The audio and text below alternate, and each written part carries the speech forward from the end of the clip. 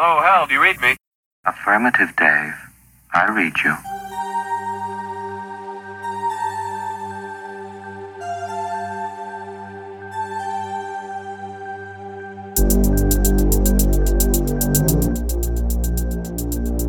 An alien object of unbelievable destructive power is less than 3 days away from this planet.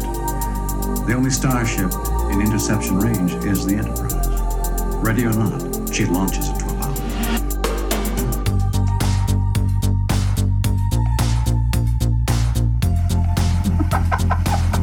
The man has a full house and he knew it. Now how about that? The man had a full house and he knew it.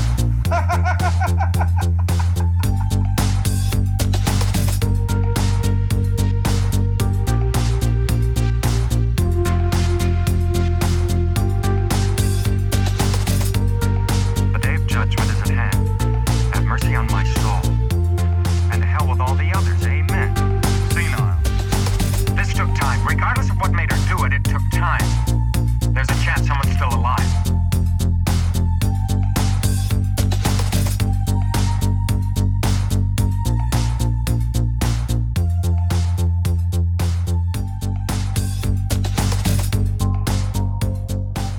What's up, everybody? You're listening to a brand new episode of the All Things Dave podcast, and I'm your host, Phantom Dark Dave. If you're listening for the first time, welcome to the show. And this episode, it's a pretty good one to start on. Now, for returning listeners, there might be some things you already know, but there's also a chance you're going to hear some of my fondest memories for the first time. I know it's pretty clear by the intro that I love science fiction. But if you look at the thumbnail to the podcast, you know, where it pops up on your podcast feed, it's also pretty clear that I love horror and VHS tapes. Well, today's episode is going to combine those last two things. Now, originally I was going to attempt to do a top 5, but that's pretty ridiculous. I know I've already done like a top 5 sci-fi movies episode, so one would think, like, how hard can it be? Well, it's so hard I can't wear bicycle shorts, you know what I'm saying? A really cool thing about today's episode, though, is that these horror films that I'm going to mention are in no particular order. I could sit down and I can rack my brain and attempt to put these in an order of like favorite to least favorite or something, but I thought if I left them in somewhat of a random order, then maybe it would throw off like the dedicated listeners that know me a little too well. So we'll give it a shot. Now, there are some connections between, but for the most part. The last thing that I should probably say up front, especially for anybody that's new, I'm not a film critic, okay? Like, I love movies that people respect. I love movies that people shit on. That's just kind of my thing. But these choices today, they're mine because I absolutely love them and they have special meanings in my life, okay? So all you bougie-ass film snobs, beat it. But let's dive in, man. Let's bring on the horror. Number 1. From 1973, The Exorcist.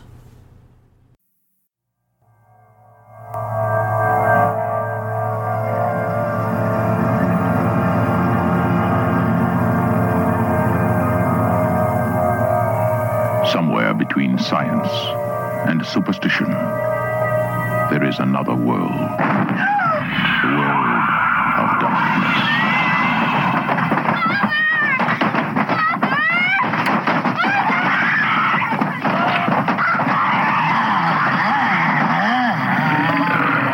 Expected it. All right, let's see what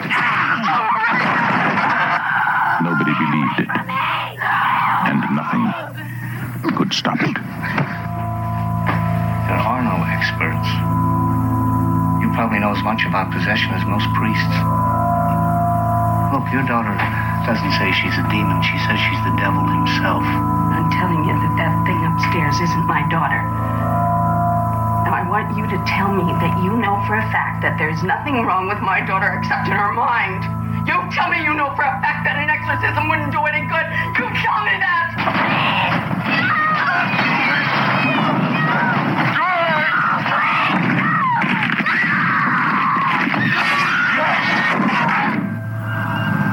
The one hope. The only hope. The Exorcist.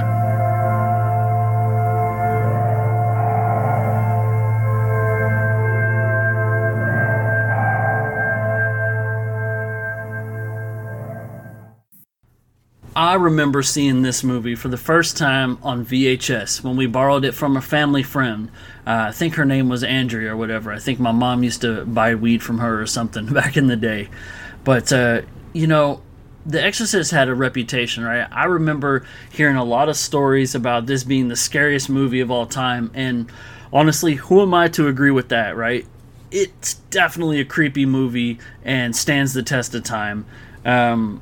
It's crazy to think that in just a couple of months we're going to get another sequel, right? I know that this movie has a handful of sequels, even had a couple like dual prequels at one time, and the sequels are kind of hit and miss. I'd say more miss than hit.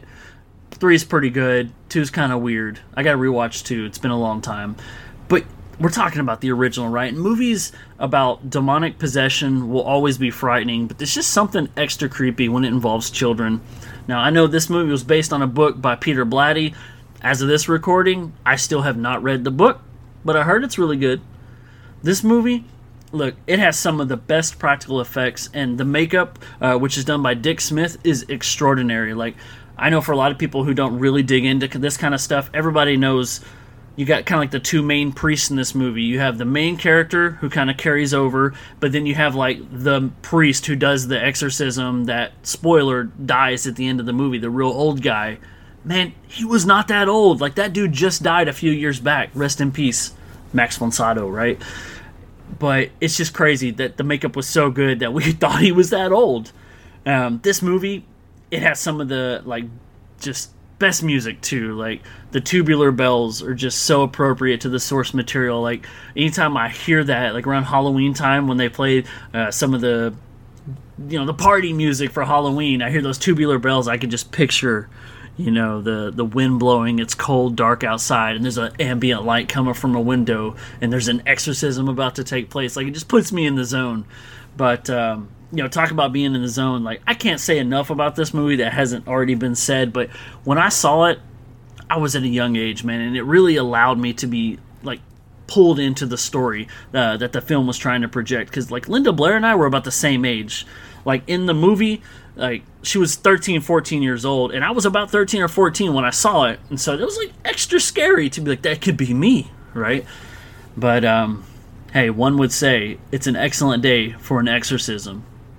And I would say it's equally an excellent day to watch The Exorcist. Number 2, from 1974, The Texas Chainsaw Massacre. What happened was true.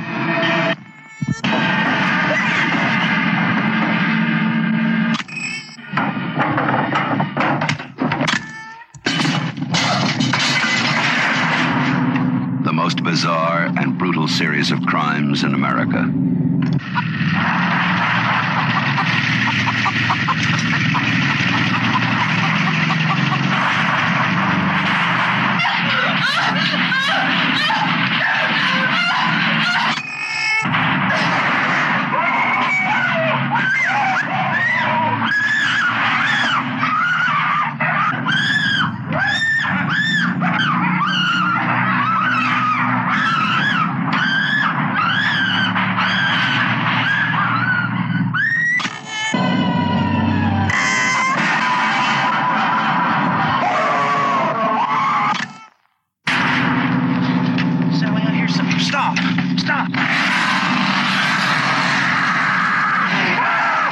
This is the movie that is just as real, just as close,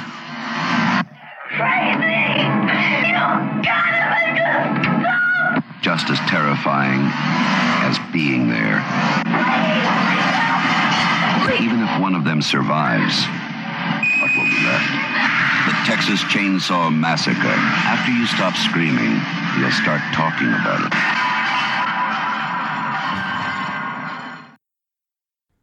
I remember seeing this one for the first time on VHS because I bought it at a local pawn shop. I remember I was with my mom and my shitty-ass stepdad at the time, and she had told me, hey, get this one because it's really scary. And now the thing about my mom is, like, she doesn't watch horror movies, right? So I remember thinking, is it really scary or is it just scary to her? And the answer is both, really. I say this movie's super cool because, one, I'm a Texas native, but two, I really like chainsaws. I don't know what the fascination is with that. And so it's kind of the best of both worlds. And Julie and I, we like to watch like The Masked Singer. And, for those of you who know the show, cool. But if not, it's celebrities and people dress up in costumes. It's not just a mask. And they sing, but the costumes can kind of be whatever, right? It's almost like you could dress up as your spirit animal. And I remember Julie's like, what would you be? And I'm like, a chainsaw. So that's really cool. I'd be a chainsaw on The Masked Singer. If the idea gets taken, I'll be really upset. But now that I put it out there, somebody's going to take it. It's just the way it works.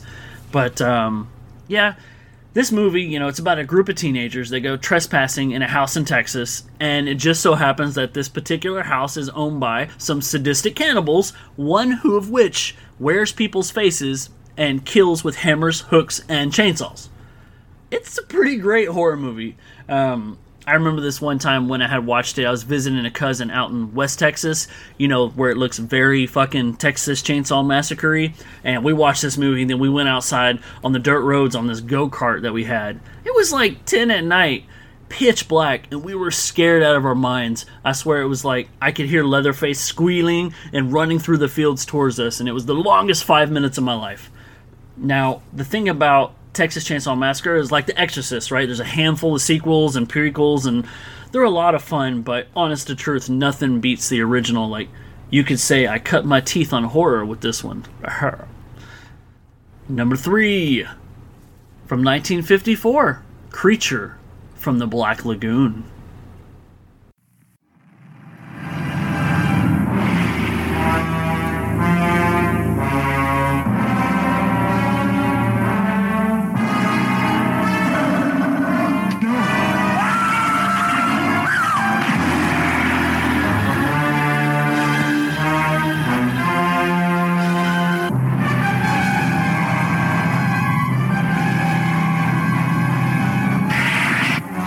Couldn't explain it, but there it was, alive in the deep, deep waters of the Amazon. A throwback to a creature that had existed 100 million years ago, immensely strong and destructive.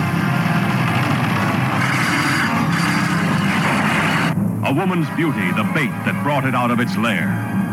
See underwater thrills never photographed before. See Titanic underwater battles never dreamed of before in this most terrifying of the science fiction adventures.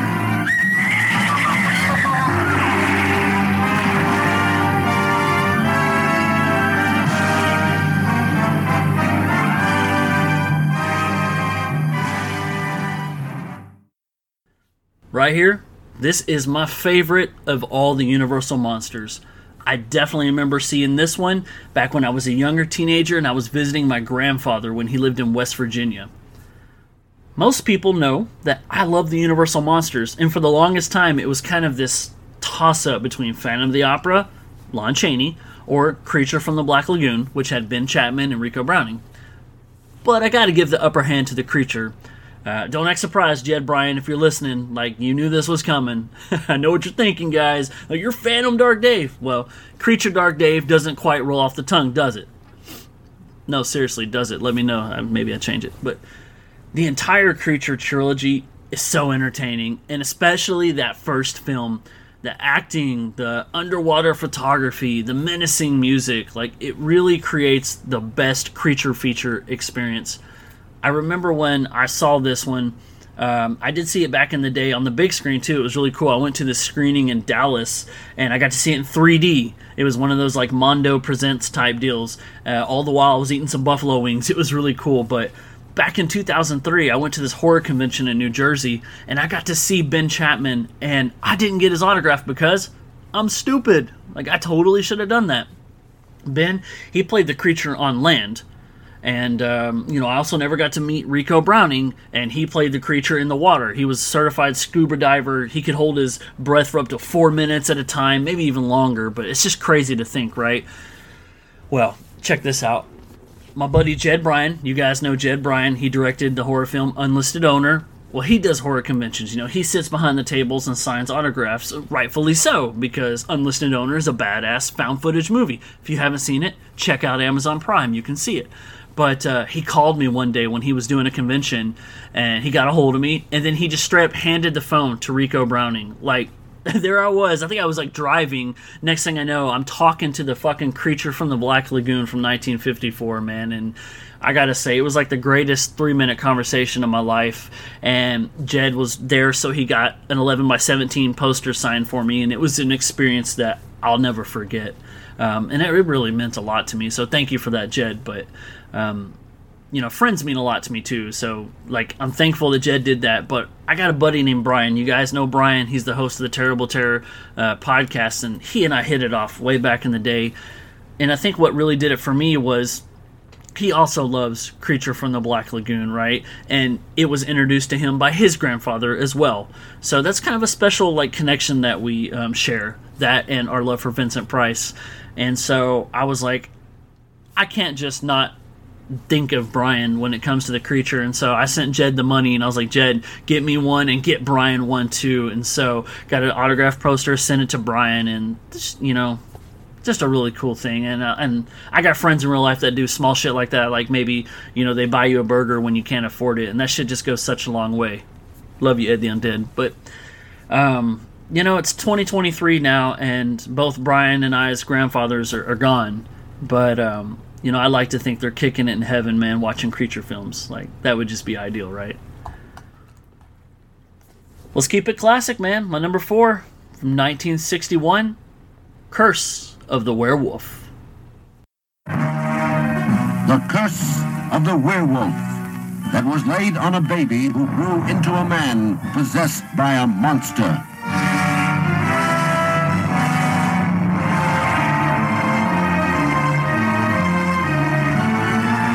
Spanish town, the night brought drinking and dancing, music and girls, and the moon.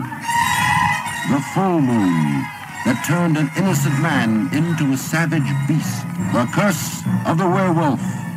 A man possessed by a desperate need for love, who found in Christina all the passionate sincerity of youth. Christina, do you love me? Will you marry me, Christina? You say you love me, will you marry me? Yes. Yes, I will.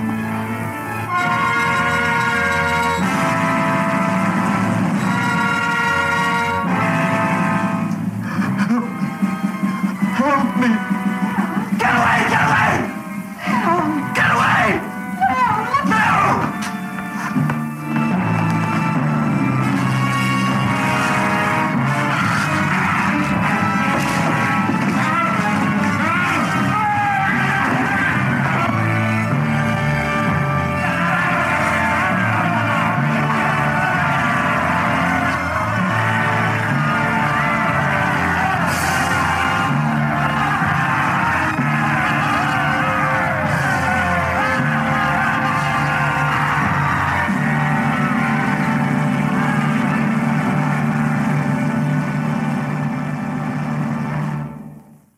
This is the only movie on my list that I don't remember the first time I saw it.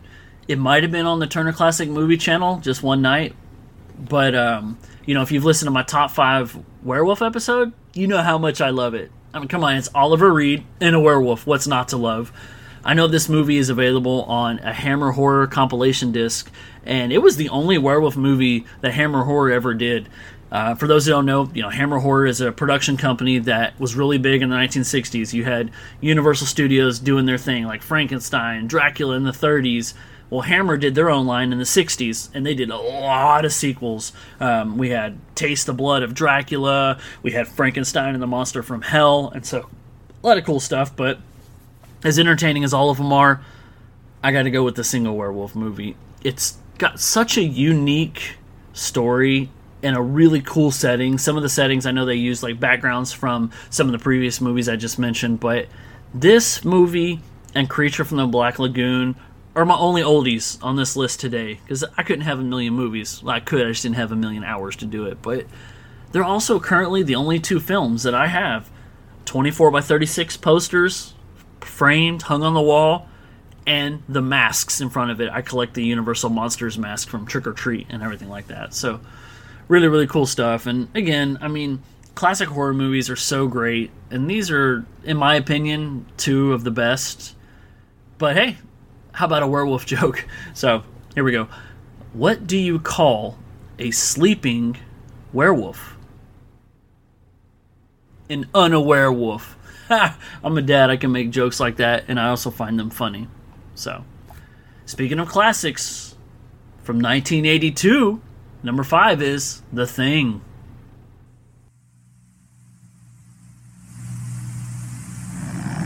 Mayday. Mayday. Anyone hear me? Over.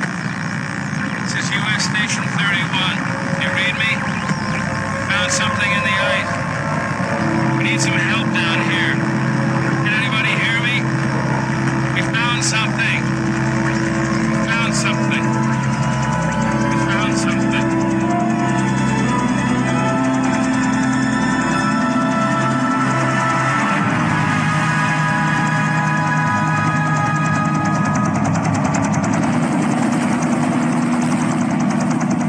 12 men have just discovered something.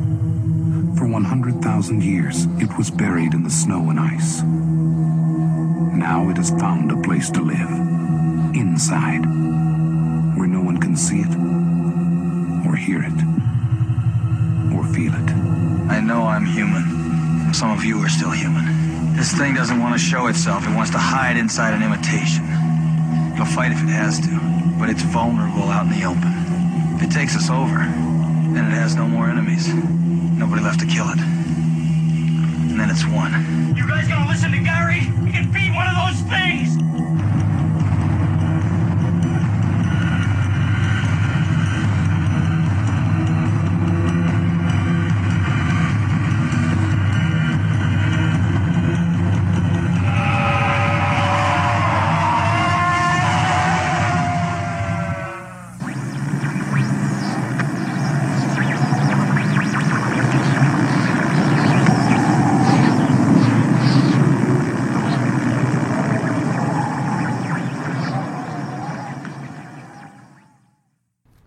Here is the only horror remake on my list today. I love the original, right? The Thing from Another World from 1951, but I may love the John Carpenter remake more. This movie is so, there's just so much isolation and claustrophobia, paranoia, and it's a total who's who type monster movie. I definitely remember the first time that I saw this movie. It was 23 years ago. I picked it up on DVD along with William Castle's 13 Ghosts, and get this, I got them from Sam Goody. Do you guys remember Sam Goody in the mall? Man, that and what was the other one? Suncoast Video. That's where you went to buy movies. Best Buy was a little cheaper, but these tend to have the one-offs that you need in some of the B movies. But man, talk about expensive. I incredibly miss these movie stores, man. Where does the time go? Anyways, I remember taking these two movies home, and I had just seen the 13 Ghosts movie, the remake, right, with Matthew Lillard over at the Stonebriar Mall. Tells you where I was at the time. And so I thought I really wanted to see the original. And though they're extremely different, the original is really good too. In fact, after watching the original 13 Ghosts, I thought I messed up, right? The movie was so good that I thought the follow-up, the John Carpenter The Thing, wouldn't be so great.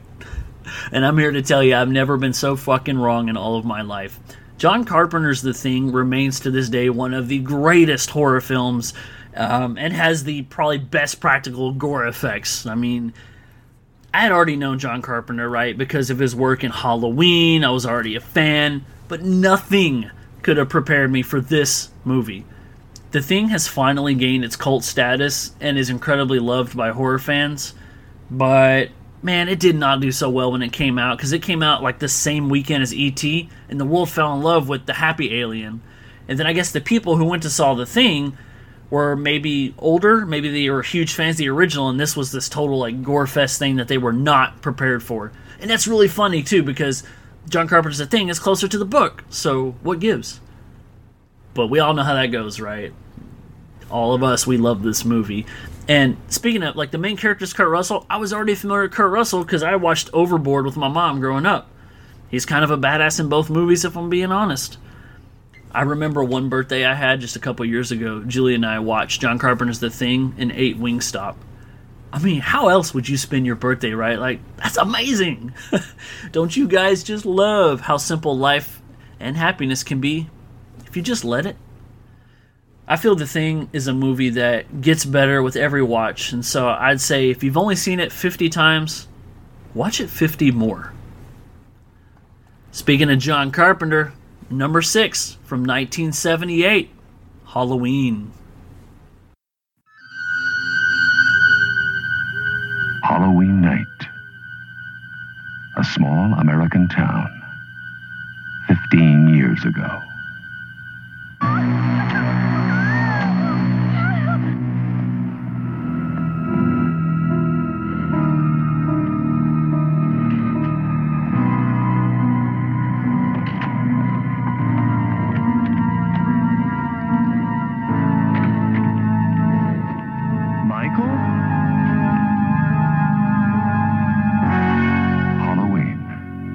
I spent 8 years trying to reach him, and then another 7 trying to keep him locked up because I realized that what was living behind that boy's eyes was purely and simply evil.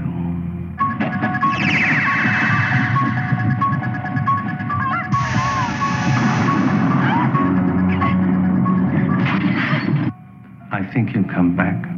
Exploring uncharted territory. Totally charted. Just talk. Sure. The only reason she babysits is to have Halloween.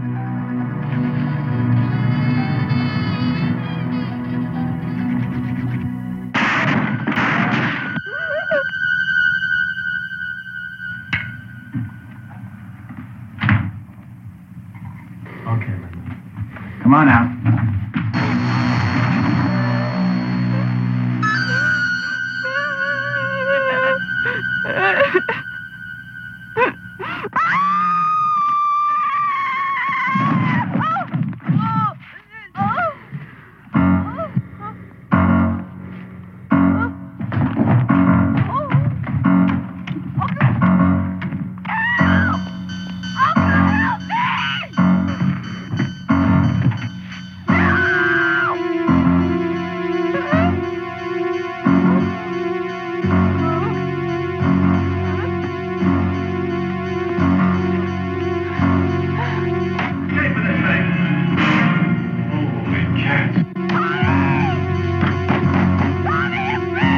Halloween.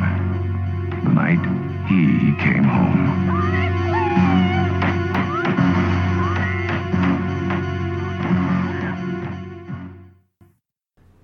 The night he came home. It's Michael Myers, it's Laurie Strode, and Dr. Loomis. There are several iconic horror films on this list today, but it's probably a toss-up between Exorcist and Halloween over which one is most iconic. But the good news is, like, they're equally loved by me. So, good times. They're both here on this list. And Halloween has just done so much, right, for the horror genre. It practically became the staple for slasher films. It's the blueprint, right? Even the original is pretty tame in the slashing, but it inspired slasher films. Go figure. Ah, man. But, you know, it did, like, do a big thing with the final girl, and that's really cool. And I definitely remember the first time I saw this movie, I was like 8 years old, and I was just hanging out by myself. I was at my grandma's house, but I was hanging out in my aunt's room because my aunt had a tube TV that sit in this armoire, and so as a kid, hell, even today, I like to sit on the floor, like on the carpet, and watch TV. Problem is, nowadays, all of our TVs are mounted, and you gotta look up really high. Well, back when it used to sit on the armoire, am I saying that right? Anyway, you were like eye level with it, and it was perfect, and the speakers are right there in your face, and it was great. But, you know, one day I was just browsing through the drawers of this armoire, and there's all these movies in here, some I never heard of, but then I came across, like, the unmarked VHS tape. So, we both know this could have went 2 different ways, and it didn't go that way, it went this way, right? I popped that sucker in, and I started watching this movie that I had no idea what it was. There's this guy, he's in this brown trench coat, and he's shooting this guy in a white mask. Like, I had no idea what I was watching. For some weird reason, it just clicked, right? I was fascinated by it. Luckily, at age 8, I wasn't too pissed off that I realized I had watched the end of the movie without seeing the beginning. I would have totally not been okay with that today. But this movie, like this experience, it surfaced as the spark that caused the fire with my interest for horror, and it really did. I made the joke about cutting my teeth in on Texas Chainsaw Massacre, but this one is probably the one. Then a few years later, I started building my VHS horror collection, and it wasn't complete until I got that Halloween VHS tape, and I was able to watch it all the way through, and I was a changed man.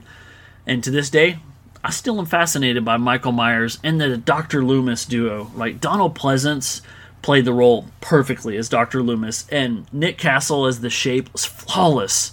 And how cool is it, right, that Michael Myers, like, the mask is an altered William Shatner mask. I mean, I'm a total Star Trek geek, and you're telling me, like the original series is my favorite, and the original Halloween, you put these together, it's like the same. Like, that's really cool. It's 2 in 1. To Become One. It makes me think of the Spice Girls song, When Two Become One. Shout out to my buddy Johnny Staggs. He digs Spice Girls too. Let's keep this party rolling. I already mentioned Halloween. You know I'm a sequel guy. From 1981. Halloween 2.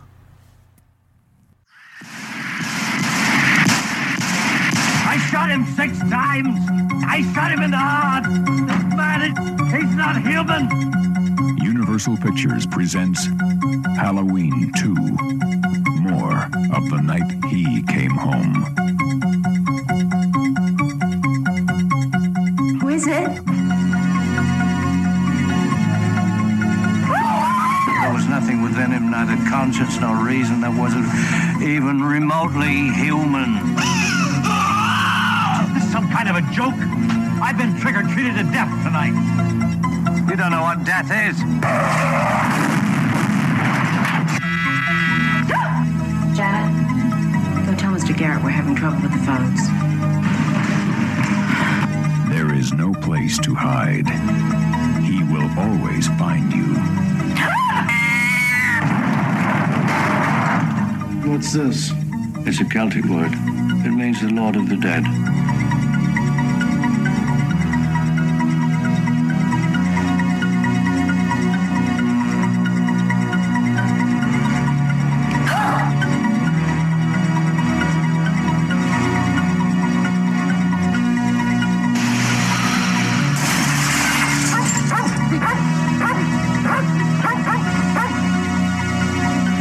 Mr. Garrett?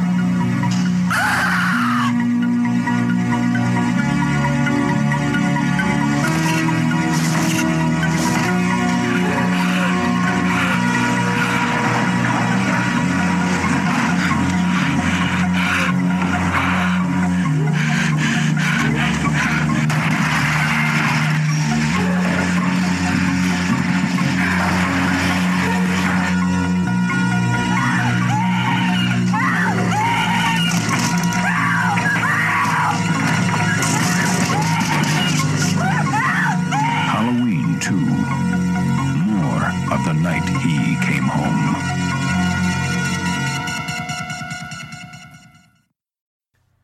If you're a frequent listener, don't act surprised, right? This won't turn too many heads. You know I'm a sequel guy, and you know I love Halloween 2, even a little more than Part 1.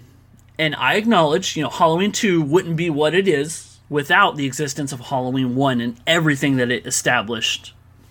If I'm being honest, I like to watch them back to back. I think that's like the perfect horror experience.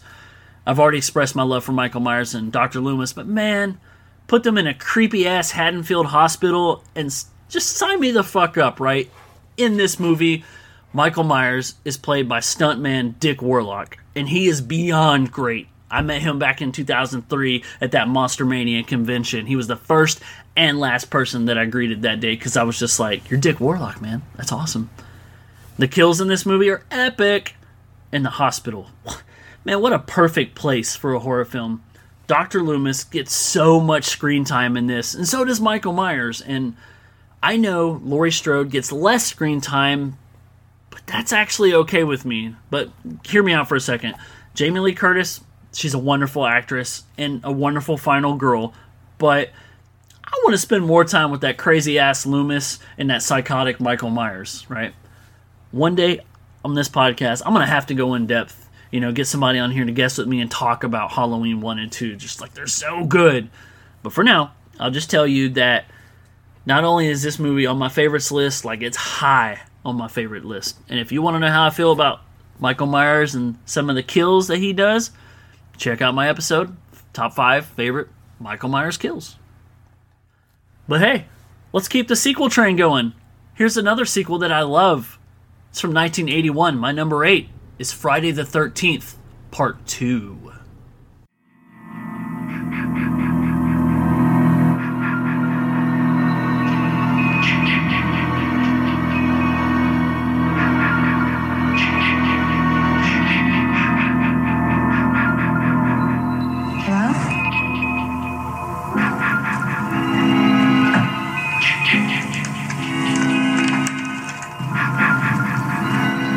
June night in 1980, Friday the 13th, 12 of her friends were murdered. Why should Friday the 13th, 1981 be any different? Friday the 13th, Part 2. The body count continues. 14. You're all doomed. You're all doomed. 15. God. 16. Help! 17.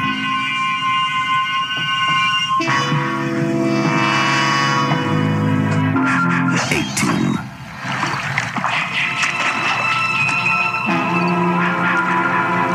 19.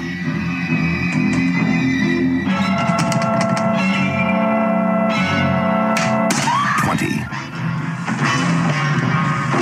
21. 22. 23.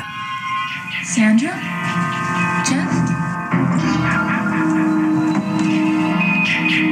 The day you count on for terror is not over. Friday the 13th, Part 2.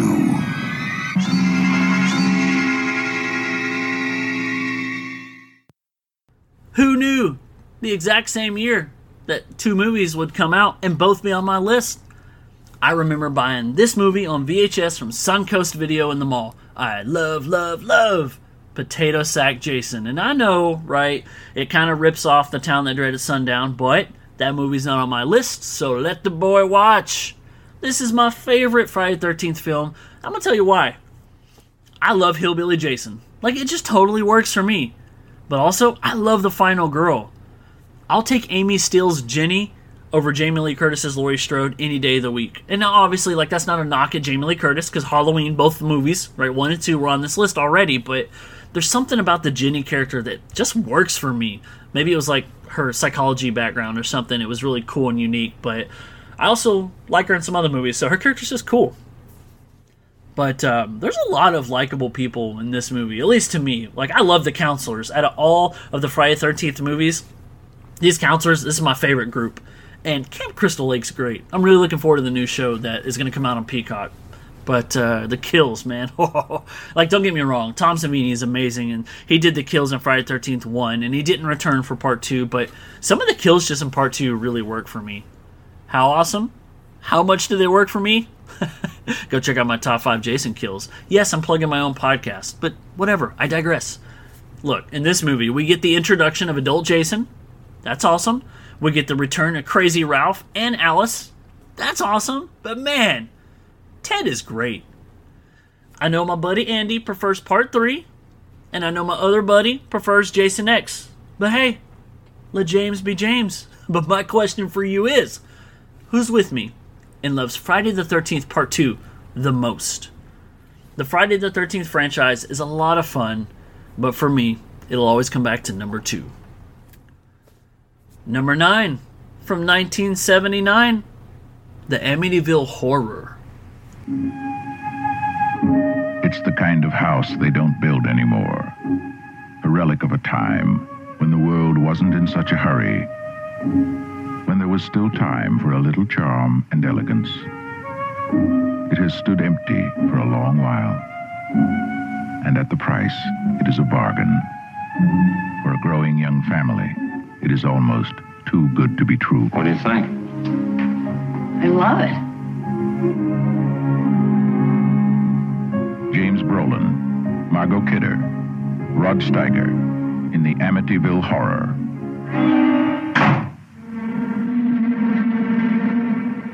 God's peace in this house.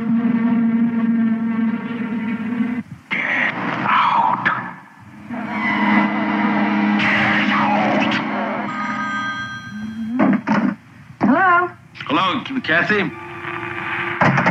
Father Delaney, there's something very important.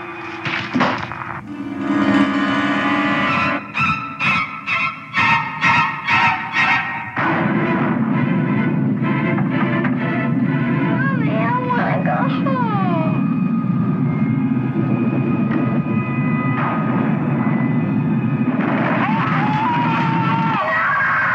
What do you want from us? What's all going on? We have to do something.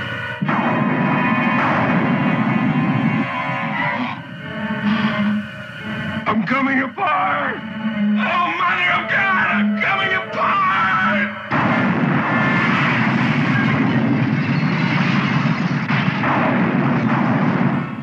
28 days after the Lutz family moved into their dream house, they were running for their lives. What happened to them is an experience in terror you will never forget, and you will believe in the Amityville Horror. From the best-selling book that made millions believe in the unbelievable, the Amityville Horror.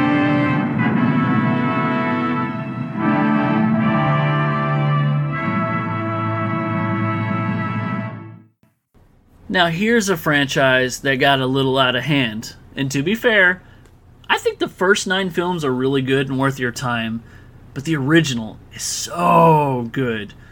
By now, the genre is saturated, right, with haunted house films. And to be fair, I think most of us are happy to have them. But you know what? Let me tell you about the first film. I remember I was at Kmart. Yeah, you guys remember Kmart? There ain't one of these for like 300 miles around here. If you live by a Kmart, shout out to you. Hit up Little Caesars. It's good. But I was at Kmart and I was shopping with my grandma, and I don't even know what we were there for, but we were standing at the checkout counter up front, and I was just minding my own business. But right there next to me, eye level, was this double pack of Amityville films on VHS. And if you Google it, you can see what I'm talking about. But I had never heard of this before, right? I was a kid, and I was like, what's the Amityville Horror? But I knew I liked the genre, and this had horror in the title. And so Grandma hooked me up, man. She bought it for me, and I went back to her house. I used to spend a lot of time with my grandma, and both movies are awesome, but that first one, right? Like, it just started it all. And James Brolin and Margot Kidder, they're so awesome. Like, I'll watch anything that they're in. This movie, it's intensely creepy, and I wish I owned this house. Like, I know Julie would not agree with me, but one day if I ever do own a house, I'm going to customize the windows. Like, I want them to look like the windows of this house.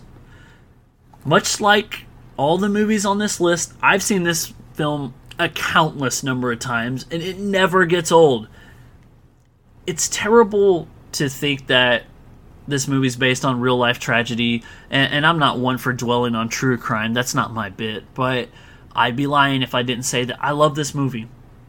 I'm pretty infatuated with the whole Ed and Lorraine thing, and to know that they were involved with this, just, it kind of makes the movie like better and even higher on my list. And besides, there's no bad houses, just bad people.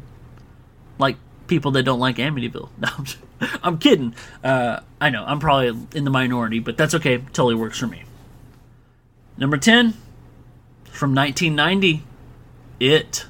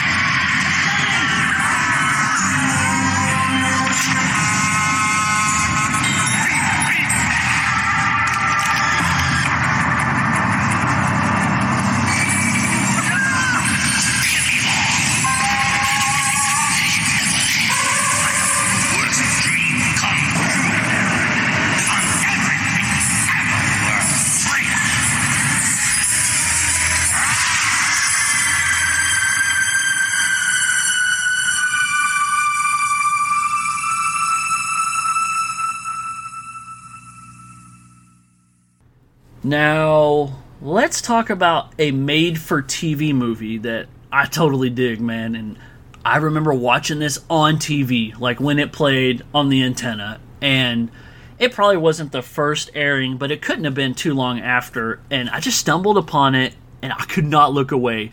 It was like a Saturday, 12 noon, nothing else going on. Tim Curry is incredible as Pennywise. Beat Richie, you know what I'm saying? I know a lot of people love the remake, and I think it was well executed. Like, I'm not here to shit on the remake, but the charm of the original will always have my vote. And not only is Tim Curry at the top of his game, but you got Jonathan Brandis, Seth Green, Olivia Hussey, Tim Reed, John Ritter, Richard Macier, Annette O'Toole, Harry Anderson, and freaking Richard Thomas. I should also point out that, this movie was directed by Tommy Lee Wallace, and I met Tommy Lee Wallace once. He was the producer on the original Halloween. But man, he's kind of a diamond in the rough dude, He did a few horror sequels back in the day. He did It, but he also did Halloween 3, Season of the Witch, and Fright Night Part 2. So, this movie, it soothes my soul, right? It's just such a massive part of my childhood, and I remember not only seeing it on TV, but I also had the double VHS of it, and I wore that thing out, right? Like, anytime I would go stay at my grandma's for the weekend, I brought my It movie with me. And this should be like a big deal to people who know me, because 9 times out of 10, I hate long movies. Like, I will not watch it. But there's something about this movie, it just never seems long. It just is what it is, right? And this movie and John Carpenter's The Thing are my 2 comfort movies. Like, when I'm sick and on the couch for a long time, I watch these movies. It'd be like that. But hey, how about a Pennywise joke, right? I gave you guys a werewolf joke, let me get you a clown joke. Here we go. What's Pennywise's favorite candy? Sour Patch Kids. Because he eats children. Yeah, anyway. But you know what? I didn't mention this is based on a Stephen King book. And guess what? So's my number 11. It's from 1976. Carrie. It's the night of the senior prom. The Bates High School gym is alive with excitement. Everybody is there, even Carrie White. The girl no one likes. We're all sorry about this incident, Cassie. It's Carrie! And everyone makes fun of her. The girl who lives in that creepy house with her crazy mother. Help the sinning woman see the sin of her days and ways. Show her that if she had remained sinless, the curse of blood would never have come on her. The girl with the strange power. If I concentrate hard enough, I can move things. But tonight, no one will laugh at Carrie. If you don't have a date for the prom next Friday, would you like to go with me? She's with the best-looking boy in the senior class. He's trying to trick me again. She'll be voted queen of the prom. I can make sure that you don't hurt Carrie White anymore. For Carrie, it will be a dream come true. For everyone else, it will be a nightmare. Carrie. A new film by Brian De Palma. Based on the chilling bestseller. Starring Sissy Spacek, Piper Laurie, and introducing John Travolta in his first motion picture role.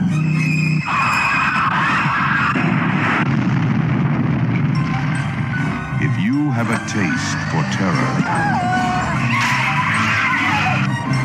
you have a date with Carrie. These are the only 2 Stephen King-based films on my list, but dude, Carrie is a masterpiece. Sissy Spacek is perfectly cast as Carrie White. Totally believable, does an amazing job. We get the return of PJ Soles. She was in the original Halloween. Great to see her. Those movies, in fact, she did this movie first, so that's awesome, right? 70s were good to her. But we also got like a long-haired John Travolta. This was his debut film, and that's just funny, right? And crazy to think about. But Carrie is a movie that I also borrowed on VHS from that family friend, right? Same one who loaned me Exorcist. And I just have great memories. Going to like my grandma's house and watching movies, and then going to my grandfather's house watching movies. My grandfather at this point lived in North Carolina. Like, he always moved around in the Northeast. Go Canes, right? Or maybe not. I don't know how you're doing. Not well. But I need to make this clear, right? I keep talking about how, like, I go to my grandfather's and I go to my grandmother's, and when I was born, my grandmother and grandfather weren't together, like, in my lifetime. They were already separated and doing their own thing. And here's an image you don't want. Like, they're probably doing other people, right? Ugh. Anyways, Carrie has such an immersive story, and it really builds you up to this amazing finale. And I don't know if telekinesis really exists or not, but because of this movie, I really hope it does. Carrie is another one of those movies that I think it ages really well, and people can still resonate with it, like viewers today, because we all know what school's like, and unfortunately most of us also know bullies, and some of that stuff is relatable, and I wish it wasn't, right? But another thing that, like, I do wish for is I wish Sissy Spacek did conventions, because that would be, like, I wouldn't even have to consider that. Seeing Sissy Spacek, I would get a poster, get it autographed. You can't put a price on that. No hesitation, man. Like, I went to prom, and it was okay, but I'm kind of sad because nobody offered me any pig's blood. Let me get that autographed Carrie poster. But hey, speaking of blood, right? Let's talk about a movie that came out when I was born. Ugh, it's from 1984. Oh, I love this movie. Sleepaway Camp. Dear Mom and Dad, I've been at a sleepaway camp for almost 3 weeks, and I'm getting very scared. Welcome to Sleepaway Camp. Someone is watching you. Hey, Baba, Reba. Someone is waiting for you.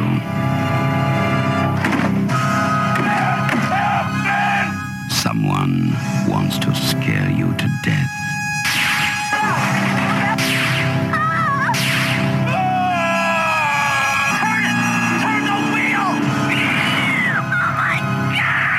Sleepaway Camp. You won't be coming home.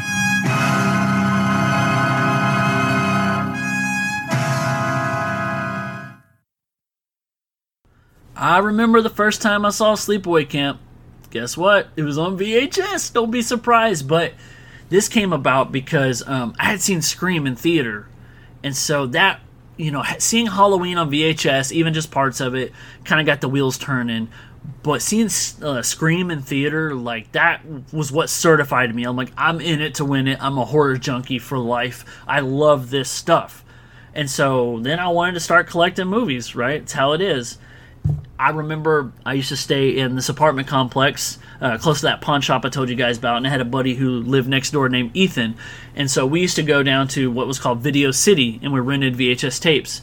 Now, thankfully, at this time period, internet wasn't really as big, if it was big at all, like, I don't know, but it was before smartphones and before YouTube, and so basically this shit didn't get ruined for me, and who would I be to ruin it for you?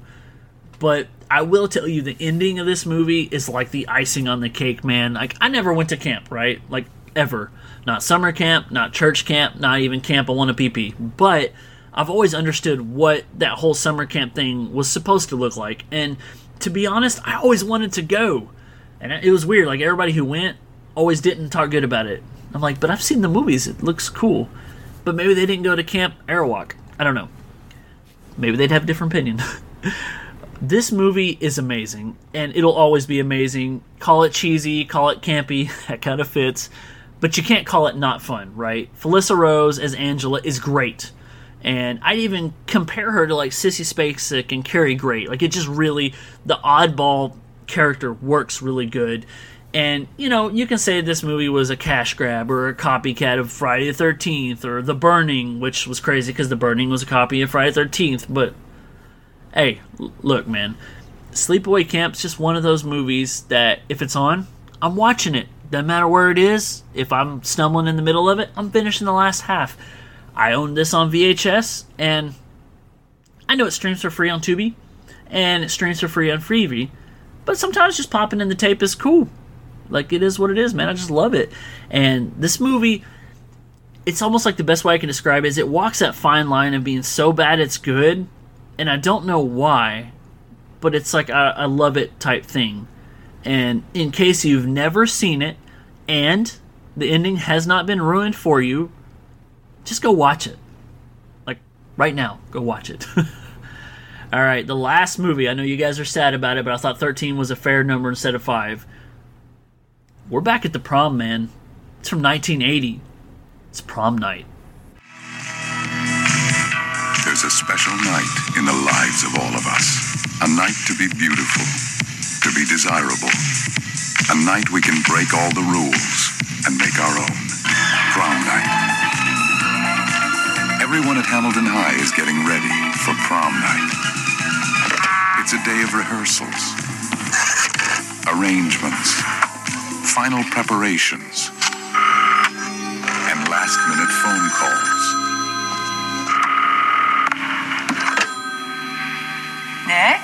Wendy, do you still like to play games?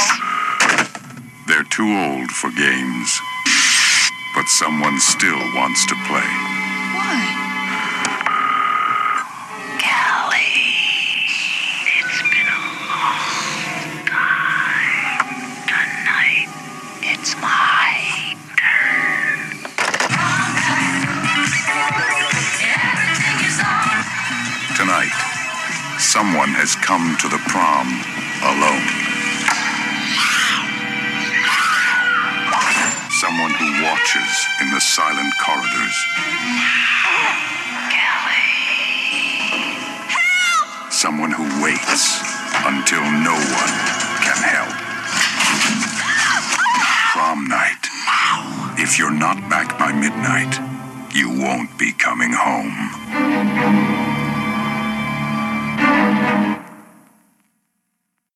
Remember when I told you I appreciated Jamie Lee Curtis's Laurie Strode, but I wasn't the biggest fan? Well, give me Jamie Lee Curtis as Kimberly Hammond, and my friend, you got yourself a date.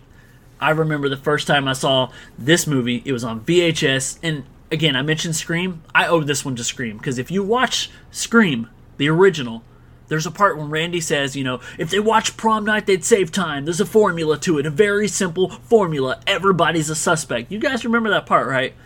Well, that put this movie on my radar. And so I remember going to Blockbuster. Yeah, there it is. I finally mentioned Blockbuster. Getting this movie. And, dude, Prom Night is so cool. And, you know, most people probably have seen it. And a lot of people probably saw the remake back in 2008. In fact, there were also 3 sequels. I don't know if you know that. It was Prom Night 1, 2. Prom Night 2 is fun. Hello, Mary Lou, Prom Night 2. 3 is kind of bad. 4, it's kind of forgettable, but I should watch it again. But I'll take the OG Prom Night any day of the week. And, dude, I don't even know. Like, it's kind of why I saved it for last on here. Is I just love this movie. Probably more than I should, but I'm totally ride or die on it. I know Andy loves it. Shout out to you, bro. But I'm curious, does he love it as much as I do? Oh, man. But like I said, I got it from Blockbuster. Greatest movie store in history. I took this home, watched it by myself, and was so impressed that I immediately went next door to Ethan's and like, dude, you got to watch this movie. And we did. So I watched it back to back, man. Like I said, I saved this for last because I love it so much. And I know it seems like there's not a lot of love for it out there. I don't really know why. But the characters, the story, the setting, the ending, the music, like, it's all here for me, man. Every single time I watch this movie, the ending leaves me in goosebumps. And I tear up a little bit. It's just so well executed. And I also should go ahead and admit, I love the disco, baby. That's right. Saturday Night Fever, Staying Alive, Don't Go in the House. Yeah, I'm a disco guy. Disco's cool. But Prom Night, man, it's that return to school, right? A place that I think is just such a cool setting for a horror movie. And there's some really great cat and mouse sequences, like really great kills, and it just makes this movie for me. And normally I don't even love the cat and mouse thing, but it's done really good in this one. I don't know why. And more than anything, I think this one has the highest rewatchability, right?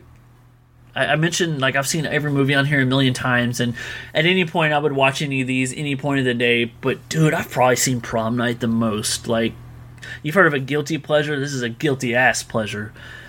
But all 13 movies that I've talked about today hold such a special place in my heart. And when it comes to Prom Night, man, just crown me king of all the Prom Night fans. But hey, I'm going to wrap this episode up because I just told you about 13 movies I love, and I'm curious what you guys think. I want to thank you for taking the time to listen to me talking about movies that left a big impact on me. And maybe I shared some of the same memories you guys have, right? Like, did you go to your local video store and rent any of these movies? Or did you save up your lunch money or spend your allowance on VHS tapes you just had to have? Like, that was me as a kid, man. Fuck the social circle. I watched horror in my room, and it's who I was then. It's who I am now. But I'm a little more social now. I got this podcast, right? It helps me. There's a lot of grateful things, right? Things to be grateful for just in this world. And the horror community and my podcast listeners, man, you guys are just such a big part of it. And shout out to you, Julie. I love you. I love watching horror movies with you. It makes my heart so happy. And I love these movies so much. And I love that I get to share memories with all you guys. I'd say if you like what you heard today, consider subscribing to my show. I want to do more episodes like this. It would be cool if you guys gave me a 5-star rating on Apple or Spotify. I'm going to continue giving you guys my all, and I'm going to try to keep this thing ad-free, because fuck ads. Who wants to listen to that?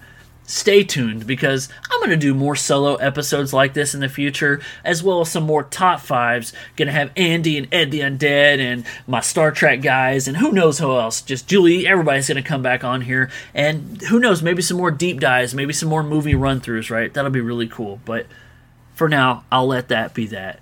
I hope you guys had a good time. I hope you have a wonderful day, and thank you for listening to the All Things Dave podcast.